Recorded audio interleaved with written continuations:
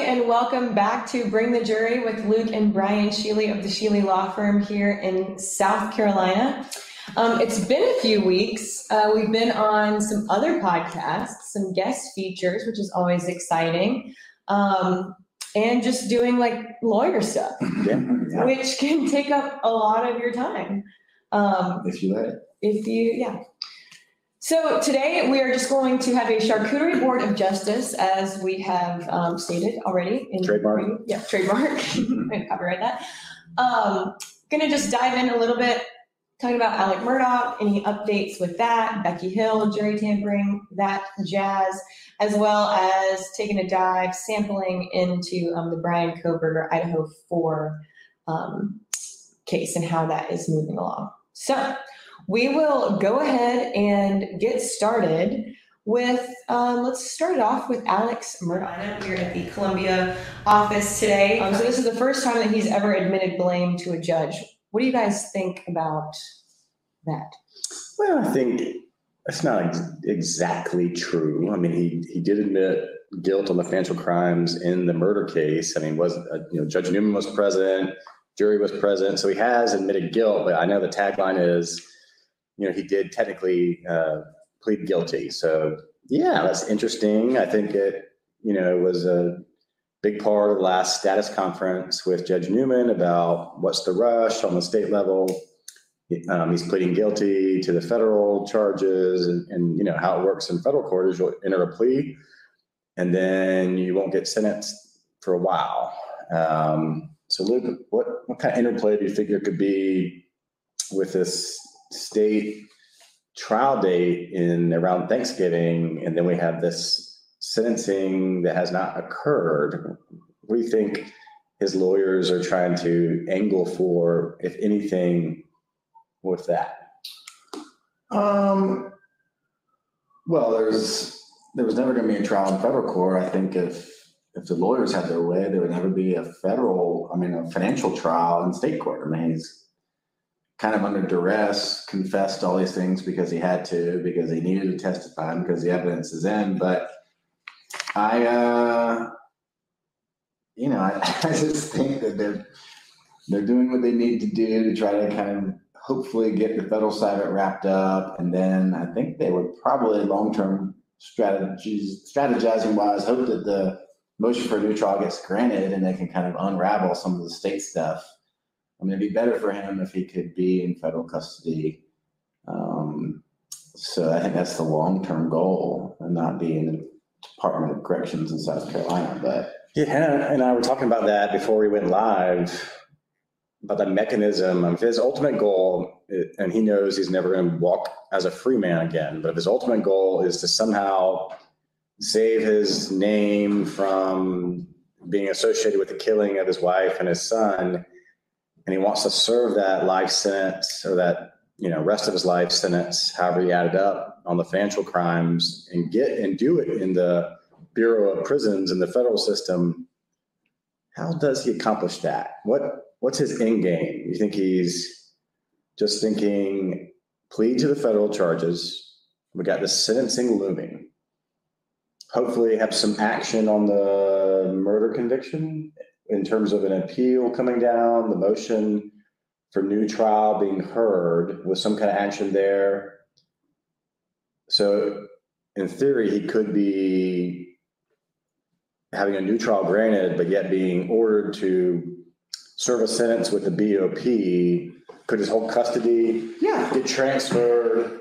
I mean, if he's pled guilty, which he has, he will be doing a pre-sentence interview, and he'll be sentenced this fall before Judge Gergel, I imagine, or in the winter. And the question becomes, before or after if he can get a hearing on the motion for a new trial based on after discovered evidence, and it gets granted, then there's no conviction there. That is a new trial, new pending charge. He would have no reason to be in state custody. He would be sentenced and go into federal custody, and that would be mission accomplished in terms of the better living arrangement. And I know there's some wrangling over the money and which receiver, which state court or federal court is keeping track of available funds that could be used for restitution. So, yeah, I mean, that's a big part of it. I know that maybe is a question down the line we've got here that Hannah's been working on for us, but who gets to dole out the money, and is there money? So I would think there's some money available, but yeah, I mean, life would be a lot easier for him in the federal prison system for so many different reasons. Let's talk about those reasons. Like, in which ways is federal prison better than his current situation? I mean, the state Department of Corrections is a mess. I mean, in terms of services available, in terms of just your general safety, quality of the food, your housing. I mean, Alex Murdaugh is always going to be in some kind of special housing situation due to his notoriety. Mm-hmm. So he'll always be a little bit in a different position, but just life is always better. All of our clients that have ever served a sentence are always would prefer to do that. And I mean, who is it? Martha Stewart did a little federal bid, you know, and he would be serving. That looked nice. That was like a little community. He would be serving on white collar crimes as well. So, yeah, I mean, sitting there on like a high level yard on a murder or double life sentence is a totally different game than financial sentence service in the federal BOP. I mean, it's just different. Mm-hmm. His whole world would be different. It would be a more livable experience, quality of life, all that stuff for him personally. But there's got to be a lot of wrangling right now. There's got to be a lot of maneuvering by his attorneys. It's probably one of the reasons that the South Carolina prosecutors are really looking to push those financial crimes. I mean, normally in a normal world, no one cares. I mean, people care about, victims of financial crimes, but like usually there's not a reach to do multiple trials in the state and federal system on basically the same matter. Usually the feds pick it up and the state will typically then relinquish, and that's how it goes. It's very rare to see double kind of maximum prosecution of an individual. And this is a unique situation, but I think one of the reasons that Creighton Waters and them are looking to push so hard on this trial date is for what you're just saying. If a motion for new trial gets scheduled and heard and there's testimony and it gets granted, maybe he's already scooting over into federal custody. I will say this, for just your average Joe person that's sentenced to a conviction in the South Carolina Department of Corrections, if their case ever gets overturned, whether it's on appeal or post-conviction relief, which is basically ineffective assistance of their lawyer kind of analysis, or in the rare case of a new trial for new evidence, or in this case, witness tampering, we've seen these folks just kind of sit. So, your conviction's been overturned, but yet they're just sitting in the Department of Corrections. They're not like, getting immediately sent back for a bond setting or like getting sent back to a county jail. They're just kind of languishing. And that's when you start seeing a bunch of letters to either the public defender's office or the lawyer or to the courts. Like, what am I doing here? Mm-hmm. How long could they just be waiting for? Like, are we talking weeks, months, years? Like what?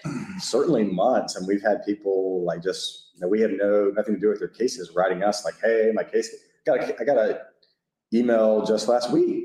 My case got overturned. It's actually a sister on behalf of her brother. It was a murder case, got overturned. We're waiting for our news, case to start again, but he's just sitting there on the same yard that he served 5 years on before his case got overturned. What do I do? Help! How do we get this thing started? And they're just like, kind of, nothing's happening. So I doubt Murdaugh would be in that situation. I'm sure lots of things would be happening, but bizarre. So how does this guilty plea to 22 counts of financial fraud and money laundering in federal court affect his existing life sentence? Wouldn't. Okay. So my question was, Yeah, I don't think it affects it. Not a good question. All right. Hey, they say there are no bad questions, but sometimes there are. So then, okay, so nothing would change about what's currently happening now because that was completely separate, in which we saw a lot of discussion during his trial where it was like, keep the financial crimes out of it.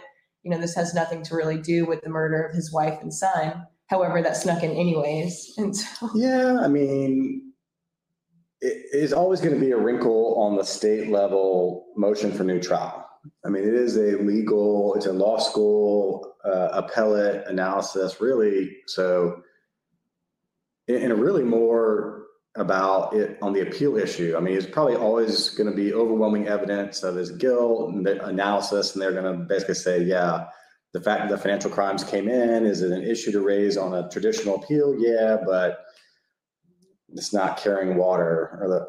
But now that it's like really kind of a jury tampering situation, if he gets a new trial, then, and he's already given testimony about it, then you have probably a new judge. Judge Newman's going to be kind of closing up his tenure in terms of his being able to be a judge in this capacity, and other reasons that I'm sure maybe the defense would not want him to be the presiding judge. But if he gets a new trial, and then on the murder case, and they're fighting tooth and nail, and I'm sure there'll be motions not to let any financial issues come in. And he only testified on the financials initially because he kind of had to. As Luke, would you say, under duress? Yeah. But I mean, I think it was an error of law for him to for the financials to come in the state murder case. And of course, then he had to talk about it for a day as part of his 2-day testimony. But at the end of the day, I mean, he was always going down the financials, because they're proven by bank records and wire transfers and fake forge accounts. And it was really just a matter of time. I think it contributed to him having a difficult initial trial on the murder of his family. But at the end of the day, he was always getting convicted, state, federal, and just what was clear as day in the financial case. He just didn't, it just wasn't ideal for him to have to address it while also saying, I'm a thief, but I'm not a killer. I'm a thief, but I'm not a killer. It's a difficult line to straddle. I'm a thief and a liar, but not a killer. Right. And believe me when I say I didn't kill my family. That was really difficult. So that's the thing. But I think it's more about where he spends his time. And I think in terms of his probably personal opinion is about his legacy. He does not like being in a convicted double murder of his family. What did Creighton Waters ask him if he was in what was the phrase he used? Patricide, or no, let's kill your father. He had some special term they looked up for a family killer. But he doesn't want to be known as that. He's a guy, I think, who could hold his hand up and say, I let my drug addiction and greed cause me to do harm to people near me and my clients, and I'm going to go down for that. I don't think personally he really wants to be labeled as a guy who killed his wife and son. So that's a fair place to go. So I think from his perspective, pleading won't do much. And if the new trial gets redone, it's granted, then I think you have to academically look at it and go, does a jury get to know about financial crimes he's already pled to as any way, shape, or form as relative to the death of his family? And I think there might even be some, let's just say he gets a new trial granted or he doesn't, and the appellate courts say, hey, that really shouldn't have come in. He was prejudiced. He couldn't have a fair shot at this. This has really nothing to do with these murder cases. Then I think the prosecution would take the hint and probably wouldn't try to put it in the murder cases. Because the whole storms are coming, the whole prosecution theory to this day is that I had to kill my family to draw attention away from my financial crimes. All it did was put a microscope on him. That never makes sense. So at the end of the day, he's going to do a lot of time for financial crimes. He would like to do it in federal court. State would like to life him up in Department of Corrections, and it's just a question of where he sits. But So it won't do a whole lot. Long-winded way of answering that question. So then let's talk about this money that he has been accused of stealing. The plea deal requires him to pay back $9 million of what he's been accused of stealing. So how is that determined? And then what legal processes are involved in recovering stolen funds? Because I think in the trial back in the winter, it was very clear that he don't have any money. Well, there's some money that is now controlled by not him. Mm-hmm. That's been court ordered. I mean, his assets frozen. There's a receivership kind of situation going on. So there is a pot of money, because I know that his defense lawyers at one point wanted to grab some of that to pay their bills and pay their time, and they were not allowed to. Mm. I think now they would say, well, we're working the case for free because we're so committed to the cause. But, there's tons of different things that the defense team are doing, and the state. I mean, there was a criminal con. Did I hear about this? No. CrimCon, like a Comic-Con? Yeah, there's a big convention. Did people dress up as Alex Murdaugh? I don't know, but apparently it was a big thing, and both Creighton Waters. Why did we not get invited again? I don't know. And then Murdaugh's team went, but Creighton was a star of the show. Apparently, he had a real big audience, and so there's just ways for these folks to make money. But there is some money. There's not $9 million. So there may be. Typically how restitution works is it gets ordered by the court, and so the first step towards paying back victims. Obviously there's civil litigation. You can get it done that way. But here, in terms of your traditional criminal restitution, it is ordered by the court. It gets assessed and tallied up in terms of what is going to be ordered to pay back the victims.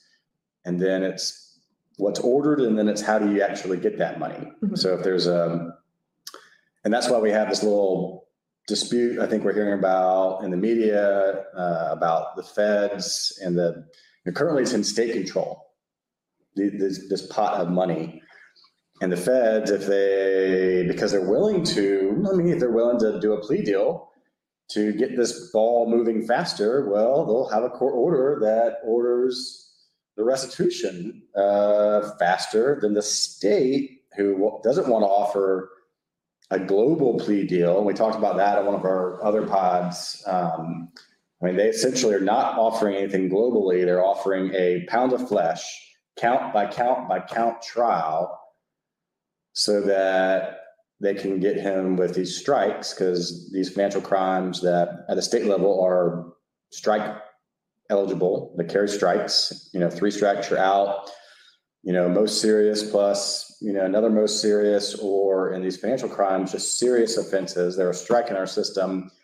So you line up 2 of them, and then on the 3rd, you get to serve life without parole notice, and then it's mandatory life upon conviction. So that, to the frustration of, I think, the Murdaugh defense team, they're like, we would plead if we got the kind of global, let's wrap it up, and then have a sentencing for the judge to decide. But the state is like, no, we just want convict you on one, and then, because it's easy, you've already confessed in front of a jury, you swore, let's convict you on another one, and now let's serve you life notice, where the judge can only give you life, even though the sentencing range on a breach of trust with fraudulent intent may only carry 10 years. Well, guess what? Now it's eligible for life. So, the state could get their money right now and make their victims whole, but I think they're playing a game where they're interested in making sure that he gets another life sentence, because I think there is, as Creighton Waters said in the status conference, he, very dramatically, he broke the laws, not only in our state but in this very courthouse. And so the feds can do whatever they want. He did crimes in these walls, and we're going to get him in these walls. So that's basically the approach. Now, it may not get the state their restitution for their state victims, but again, these victims are very similar. There's some similar victims. So maybe the feds are going to get their victims paid back faster than the state, but the state are going to get mandatory life. So then what happens? So talking about this pot of money that's in the state's control, what happens? So let's say that, yes, they agree he has to pay out $9 million from this pot the state has to these victims. What happens if there's 18 million? And what happens with the rest of the money that's not allocated to victims, or like, does that go to landscaping for the courthouse? Does that? I don't think we're going to be in a situation where there's excess money. I think. Okay. Is that your question? Yeah. What happens if there's? If everybody's paid and they still seized his money? Right. Does that happen often? Like where? No, I mean, there's always going to have to be a court order on the amount. That would just go to like Buster, I guess, or? I mean, if there's any money left, it'll get released back to, I mean, as long as everyone's paid. Now, again, no one's going to be paid in full. Not all victims are going to get paid unless there's some financial, money tree that has not been shaken yet. I don't think that's the case. I think they've seized everything they can. I think the courts will order to the fullest extent they can do it to pay back the victims in the criminal system. Now there's civil litigation going. I mean, there's all kinds of stuff happening where they could be getting more than just restitution, pain and suffering and all kinds of stuff. That's up to a different judge and jury. But just in terms of criminal restitution, it gets ordered. Whatever is reserved for the victims will get doled out, and that's kind of complex. But there's not going to be excess money to build a Becky Hill monument outside of the courthouse. Right, the Becky Hill wing. Right. It's just going to be like, get what you can. It's going to be a money grab. I mean, essentially, in the fairest way possible to say it. So let's talk about that timeline with how this plays into the jury tampering with Becky Hill. Would the financial crimes, and I think you guys touched on this already, but they would try to tackle that first before a potential retrial due to the jury tampering with Becky? Who, the state or the defense? I don't know. I guess either. I think there's... Like, is there a pro or con, like what would be the benefits of like the timeline falling, like whether they address financials first or the Becky Hill case moves forward? Is there like a strategy? Well, I think right now we're waiting on a couple higher powers. I mean, we got a status conference for the state financial crimes. Judge Newman said November date. But right now, I mean, the way the motion for new trial was postured, it was basically seeking a stay of the appeal so that then we could have a motion for new trial. So, I mean, I'm not an appellate expert, but I would think the Court of Appeals would have to bite on that, issue a stay, be like, all right, fine, we'll pump the brakes. And then it'd be down to Judge Newman, assuming he didn't feel he was recused, to say, okay, let's have this hearing that it all seems everybody wants. For the record, Judge Newman would never recuse himself on this case. This is my opinion. Well, we've talked about that. Yeah. But I mean, I think, so procedurally, I don't know. I assume we would have heard something from the Court of Appeals publicly had any little note been issued down. But I just think right now it's just kind of we're just waiting for that. I would suspect that's what needs to happen. But there's no reason why anything should stop sentencing in federal court, because that's just a totally different thing. They're just completely separate. And that's just going to, obviously they're paying attention to this case on the docket, but it's just going to be, all right, well, he's pled, let's do the pre-sentence report. I mean, it happens all the time. They'll schedule it. But yeah, if I were the defense team, though, I think there is a strategy or a hope that that pre-sentencing report gets done and the federal sentencing occurs before the state level financial crime trials start. And I think that's probably because of the waiting, what's going to happen on the motion for new trial situation. Because like we said, if his end game is about custody and where is he going to serve his sentence, if one sentence goes away, you haven't yet started your state level trial, haven't been sucked in the foot, and then quickly go over to the federal system. Thank you very much. Give me my life sentence, and then the goal is achieved, and then he can continue to fight the murder case. And I think that's probably his best case scenario. And if I were Creighton Waters and them, that's why they were push. Let's get this thing tried as quick as possible, because they're thinking the same thing. We want, they're thinking we don't want whatever allegations are going off jury tampering to affect our end goal of him serving every day of his life in a crappy state prison system and just suffer. I mean, that's how personal it is, obviously. Yeah. And they don't want any Fed system coming in and taking away their glory. Again, if it's about money allocation and this kind of stuff, they could have pled them globally, but they chose not to because they want their pound of flesh. Now, there have been so many different documentaries. Hulu has one, Netflix has one, and now even I think there's been a movie. I don't know if it was like HBO. I kind of lost track. I've only watched maybe one or two of the series. How could those media outlets play a role in the upcoming trials? Are they just what would that look like? I mean, it just goes back to, how do you get a fair trial? How do you get a fair trial? That's why you see gag orders in cases. Like Kohberger, which we'll get to. Like Kohberger, that's why really good trial lawyers, for the most part, are not making statements outside of court before trial, because they're not trying to,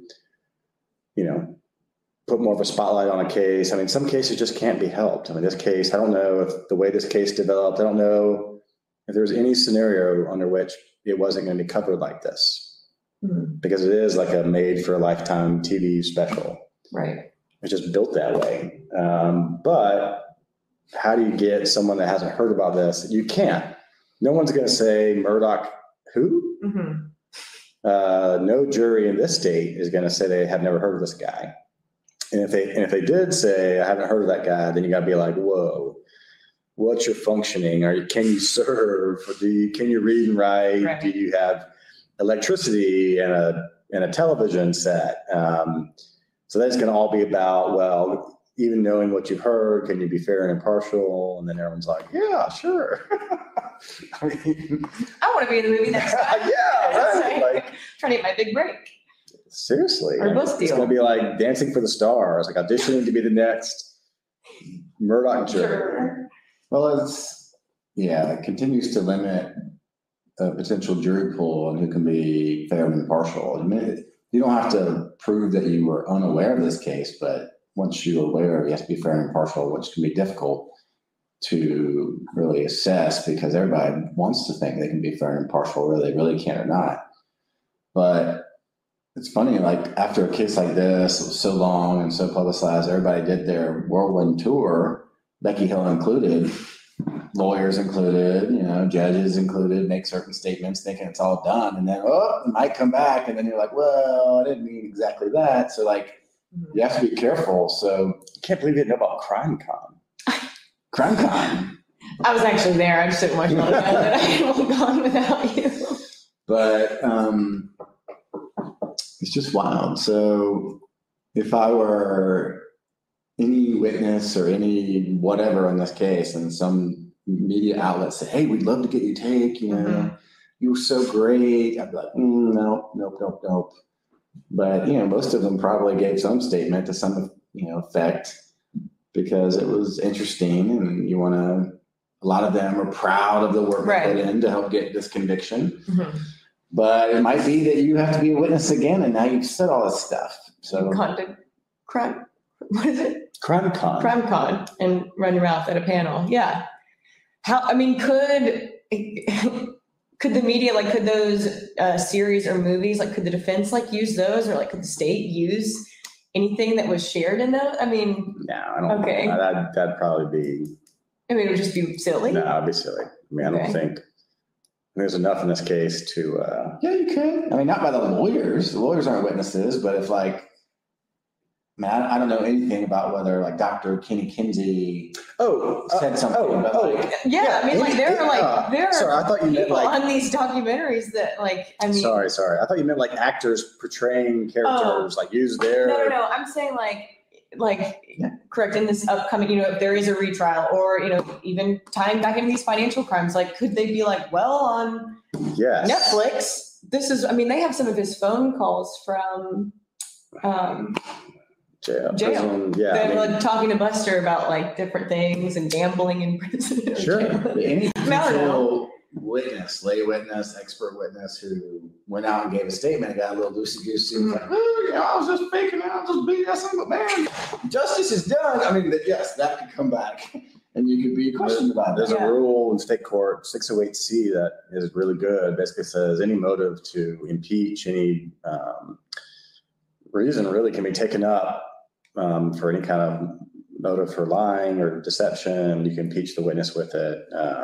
And so if these star witnesses, everyone's a star in this case. Your average, the housekeeper, Kenny Kinsley, your average Team AM housekeeper, your Joe Schmo sled agent, the dogs, anybody that did an interview after this and said anything related to the case, that could be used. Roll the footage. Potentially. Well, I think that's probably enough with the Murdaugh circus right now. We've got a lot of people asking about Bryan Kohberger because it has been quite some time since we've talked about what's going on with Kobe. Skin suit Kobe. So we're going to go ahead and shift. If you have any remaining Alex Murdaugh questions, Becky Hill questions, feel free to send those in. And maybe we take them at the end or something. But we are going to shift to Kohberger, Kobe, as Bryan likes to say. Yeah. So kind of the big news that has shifted here, 2 survivors of the University of Idaho murders were allegedly awake and texting while their roommates were being killed. That's different from what we thought originally, where everyone was fast asleep. You're right. How might this new information impact the prosecution's case against Kobe, Bryan Kohberger, BK, have it your way? And what legal challenges or implications could arise for him? Does Burger King know that you're just a walking, talking ad machine, and you're just slogan out stuff? And this has nothing to do with this. What kind of? Or is that McDonald's? No, BK is Burger King. At BK, have it your way. Okay. You rule. It makes no sense, but have it your sleigh. I love that little jingle. They really knocked it out of the park. Anyways. So this is interesting, Hannah. This case, because there is a gag order, because it is very sensational. If there wasn't a gag order, there would be tons of information getting out there that would be making this case a much more harder case to defend. But because there is a gag order, there's all kinds of scraps that kind of come out, and people feast on these scraps from time to time. And that's essentially, that's what it is. There's dead silence, and then someone's always studying the episode with Danny DeVito. I'm Mantis, and I'm feasting on scraps. Right. So we've got one of the victim's fathers. So here's the source of this reporting is that one of the victim's fathers heard from his source that was a grand jury member. Some of the grand jury testimony was that 2 of the victims, living victims, were not in fact asleep during the killings, but were in fact freaking out in the rooms, texting each other. Which I believe. Right. More so than just sleeping through. Because what we've always talked about this case is this is a very personal, intimate, savage slaying. People would be fighting. People will be screaming. Right. People will be crying, kicking, fighting for their very lives. It would not be a quiet scene. No one's saying that this was a ninja assassin that was a stealth mode killer. There's a damn knife sheath left at the scene, right? So this would be a very chaotic, terrifying, loud moment. And so, you know, the cops were reporting through their various probable cause affidavits and some of the limited information coming out is like, these victims that are living here don't know anything. Leave them alone. They didn't hear anything. And then it's coming out to the grand jury that in fact they were perceiving things. And so when you perceive things, then you can have recollections about what you hear, what you potentially see, your text messages, your cell phones. You know, maybe you're saying, I heard something. Well, what do you do when you hear something? You open your door and look out. Mm-hmm. Or you call your friend and say, I hear somebody screaming. Don't do that, Bob. There's no reason to do that. How could you? Or something. And so by law enforcement kind of putting a blanket over these two witnesses, they don't have knowledge because they were not awake, not perceiving an event. And then all of a sudden we find out that they were. That's astonishing. It's crazy. It is built. It is. I mean, it's built in impeachment to be used against law enforcement, right? Because it's a change in the story. Now, when did the change occur? I mean, it's a 180 degree different narrative. And so then good defense lawyers are going to say, well, all right, well, if they weren't asleep, what did they say? Where's that information?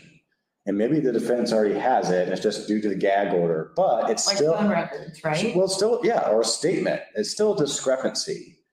And sometimes when investigation is early and it's a big publicized case, law enforcement wants to tamp down problems in a case.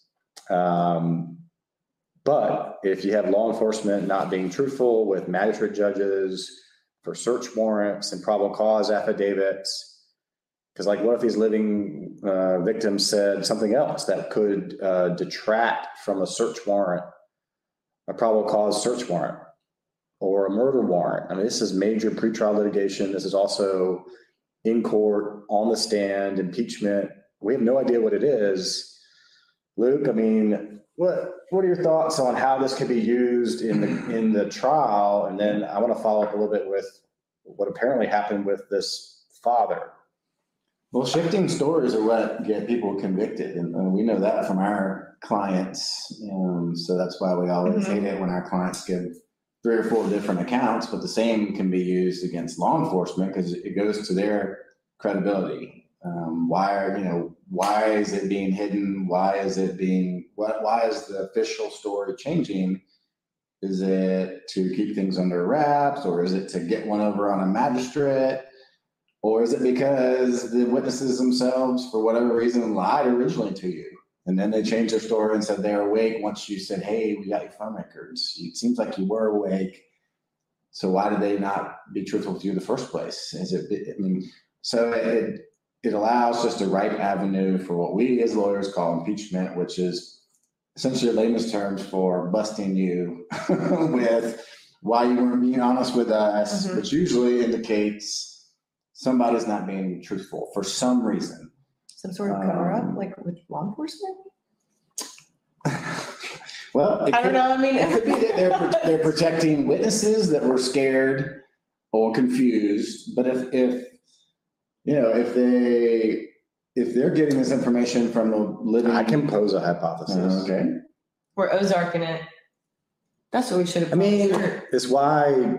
So if you want to get a search warrant from a magistrate judge, and you want to say, here's what one living witness said. She opened the door and she saw a guy all in black with his mask, face covered, slim but athletic build, about 5'10" with bushy eyebrows. And that's not too muscular, but that's the only very, very killer stabby looking. Right. And that is the only bit of living victim witness testimony that goes to the magistrate, along with some other things that help support probable cause. Right.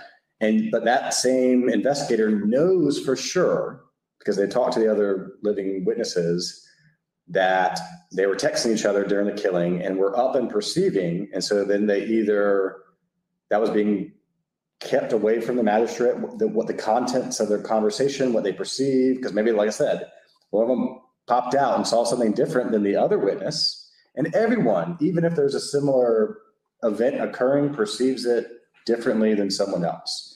And so if you want like a true probable cause, if you're a gung-ho cop and you just want to get your search warrant and you don't want any magistrate looking too hard at this, and let's just get the evidence that we need, then you don't need 3 different people saying something 3 different ways that could have a magistrate pausing. Well, wait a second. This suspect is way different than what these 2 people said they looked out when they heard and were texting about, you look out your door first. And so let's just get these 2 out of the way. Let's deal with one. Let's get our search warrant, and the evidence will convict this guy. So sometimes law enforcement thinks like that, but we have no idea. Maybe these 2 living witnesses that were texting were just said they were asleep because they were so scared, or something else is going on. Either way you cut it, it's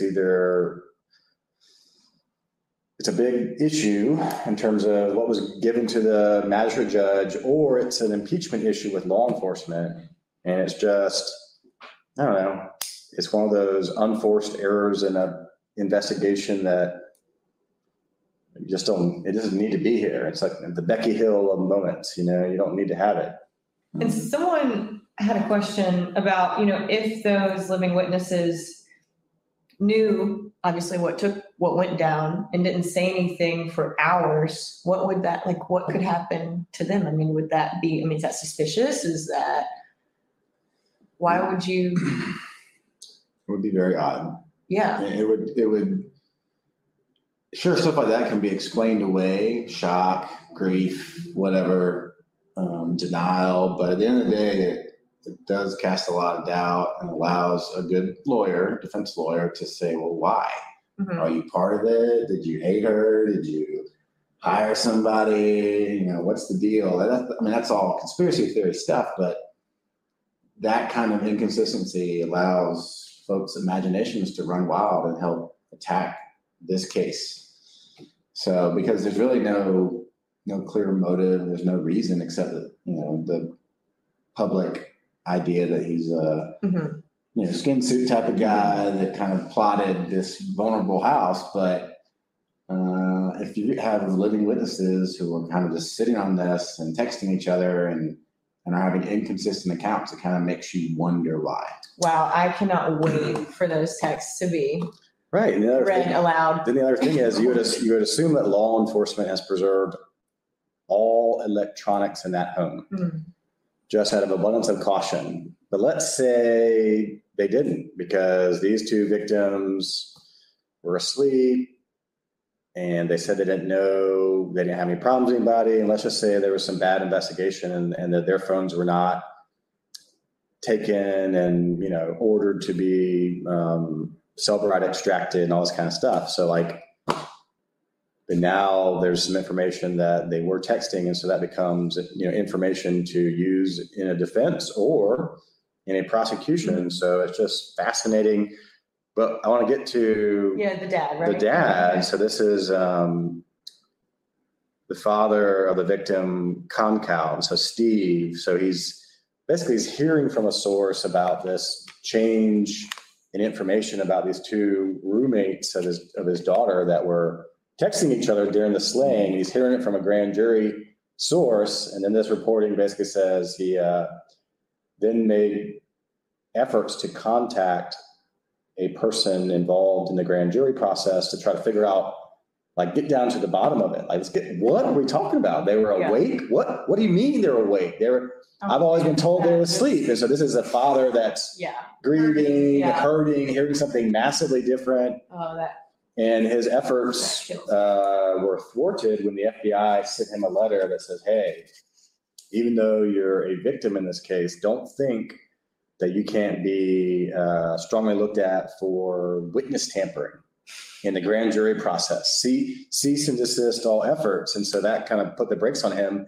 But, it just kind of goes to show it's like an unforced error. So either you're law enforcement who are trying to keep something from a magistrate for probable cause purposes, either for a search warrant for evidence or a probable cause warrant for the murder charges, which is bad, or you are 2 witnesses that have initially said they were asleep and then later divulged that they were awake for some reason. So like, let's say law enforcement did grab their phones and instantly or at some point processed them and saw, you guys weren't asleep, you were texting. That's bad.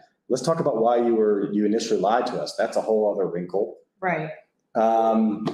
It's just wild. So it's an unforced error.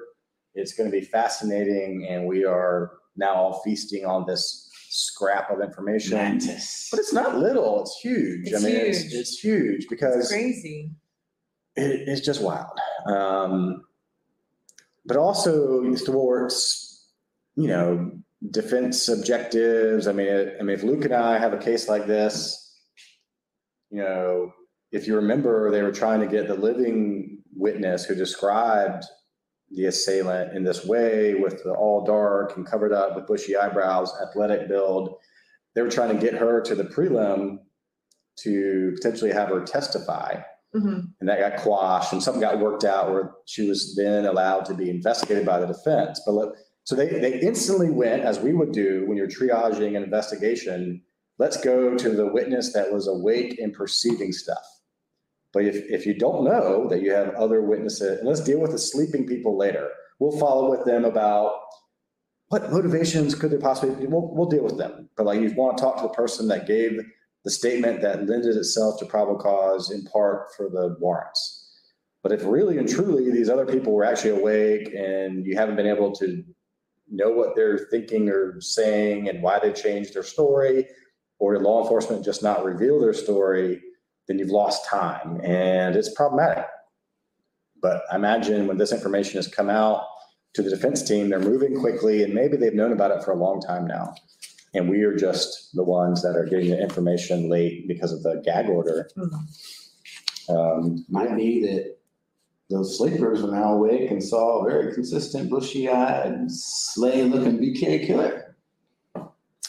Or maybe they gave Hannah, if you're in a house. I think I know what you're about to say. Someone else in the comments have said something. Go ahead. What were you going to say? And if you're in a house with a bunch of roommates and it's late at night and you're hearing screaming. People getting killed.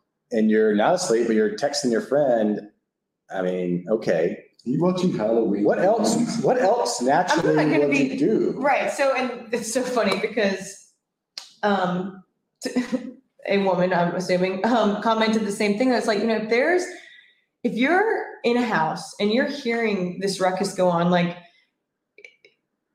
your typical female, I mean, I'm just speaking from experience as a woman. I'm not going to stick my head out and be like, what's going on? Sounds really murdery out here. Like, I just want to check that y'all are okay. No, I'm immediately barricading myself. I'm not stepping out. I'm jumping out a window. I'm breaking through glass. I'm shoving crap against my door. And I'm all while calling 911, whether I'm speaking to them or not, they're on the phone.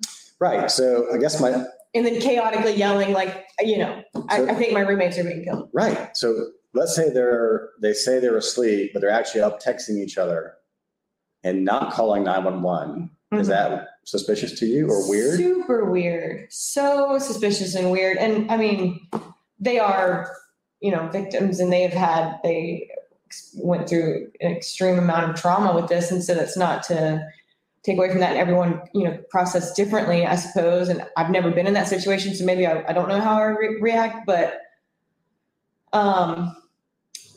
yeah, it's strange. Like texting is also such a slow form of communication. Like, did they know that they didn't have anything to be worried about? Why are you, you know what I mean? That just doesn't seem urgent to me. And then to not contact law enforcement immediately or, barricade yourself in your room, break through a glass window, jump, break your ankles, but survive. Like, I don't know. Those are just things that come to my mind quickly. And we also know there was a dog in the apartment. Most dogs are going to bark. If there's a stranger that's not one of the people that the dog's familiar with. Yeah. I mean, all kinds of, there's so much on this case that we just don't know about. But it's wild. It is extremely wild. So going back to kind of the timeline, I know that this has been, and wasn't something originally scheduled for October 18th? I don't know why I have that stuck in my head, but obviously that's no longer the case. What is the updated? So Kohberger had initially asserted his speedy trial rights, and then they're like, all right, well, this is death. We noticed you was death. And then they kind of played, we've had some episodes about how they were just playing chicken with each other. I mean, the defense team was like, we're going to be ready. And the state was like, we're ready. And look at how Raw is like, no one's trying this case in October. Did we have a bet on this? We did. No, you were like, this is not happening in October. I know I was that way. I was saying that too. Maybe we had a bet on something else. But so then October is here. The defense was like, no, this is a death case, of course. We can't be ready in like a month. And so the judge. It was within a year of, when's the anniversary? Less than a year. It was super fast. I think November. The judge, I think, isn't his last name like Judge or something like that? Judge? Something cool like that. Judge Ball or Judge. Hauled up Kohberger and was like, all right, dude, you're going to waive your speedy trial rights so we can stop being silly. And he was like, yes, sir. So it was silent. Yeah. I mean, it was like, no one can try a death case this quickly. And so, it got pushed out and there's lots of flexing going on the defense side about like, they had a bunch of, motions to quash the indictments. Now that was filed a couple months ago. And maybe it's for something like this. I mean, if you are misrepresenting what really went on, so that'd be a Frank's violation, Luke, or whatever, Anyway, any kind of admissions to a court or magistrate assessing probable cause or lies, of course, can get a search warrant or an arrest warrant quashed. Because you can't go lying to magistrates or else our whole process fails. And the fruits thereof. DNA. Ooh. An Amazon cart order. Mm. But see, now I'm going to Ozark a little bit. But like all of that stuff, kind of like what we already know, could be like manipulated. I mean, you know what I mean? Like online evidence, like you can create, I don't know. And DNA, I feel like, especially if somebody used to volunteer at the sheriff's department, he used to be this intern with law enforcement in the area. Like you're saying, they don't have, I don't know. They don't have his DNA on file. Well, I mean, I think there's been a lot more than some alluding to the fact that a defense strategy concerning this DNA is going to be that it was transferred DNA on this knife sheath that may have been transferred in the evidence gathering and or collection process. And then there's a lot of information about this genealogy kind of DNA data source that it's like cart jumped the horse kind of thing. Cart before the horse. So we could do a whole episode on that whole issue, and a lot of that's still being litigated and has not been turned over. So we should probably do a nice, big, huge Kohberger BK. Someone did just correct me and say that he was never accepted as an intern. So I guess maybe he didn't work. I wonder why he was denied. Because he's got a creepy look to him. Yeah. No, there's so much to dive into with Bryan Kohberger, and also Rex Heuermann, who we didn't get a chance to talk about today, but we definitely need to. We need to talk about Rex a lot because a whole episode on Rex. Because apparently he's Gilman Beach. There's a lot of, we're in South Carolina, and there's a lot of South Carolina connections to Rex where he's got property. There's all of a sudden people are like, oh, that guy's the guy that tried to grab my auntie. And he's got like the truck, the Avalanche. That's very kind of unique. They found in his property in Chester. And it's creepy out there. It's creepy and murdery. It probably has some connection to South Carolina. Yeah. Oh, no doubt. And there'll be a Netflix documentary to keep you all hooked. Well, yeah, I think that's probably a good place to stop today. Yeah. Again, we'll be back potentially next week. These guys are really busy with a murder trial of their own. So, you know, we may or may not be on because justice has to happen. Slowly but surely. Slowly but surely. Thank you guys so much for joining. I had a few people say that they have some questions. So if you didn't have time, go ahead and drop those questions, whether it be on TikTok or on the YouTube live stream, and we can maybe address those next pod. But you guys, as always, can follow us on Instagram, TikTok, LinkedIn, MySpace, YouTube, all of the above. If you missed any bits of this episode and want to catch the full thing, it'll be uploaded this week to all major streaming platforms. So catch us there. And yeah, thank you all so much for sharing your time with us. This has been Bring the Jury. Bring the Jury.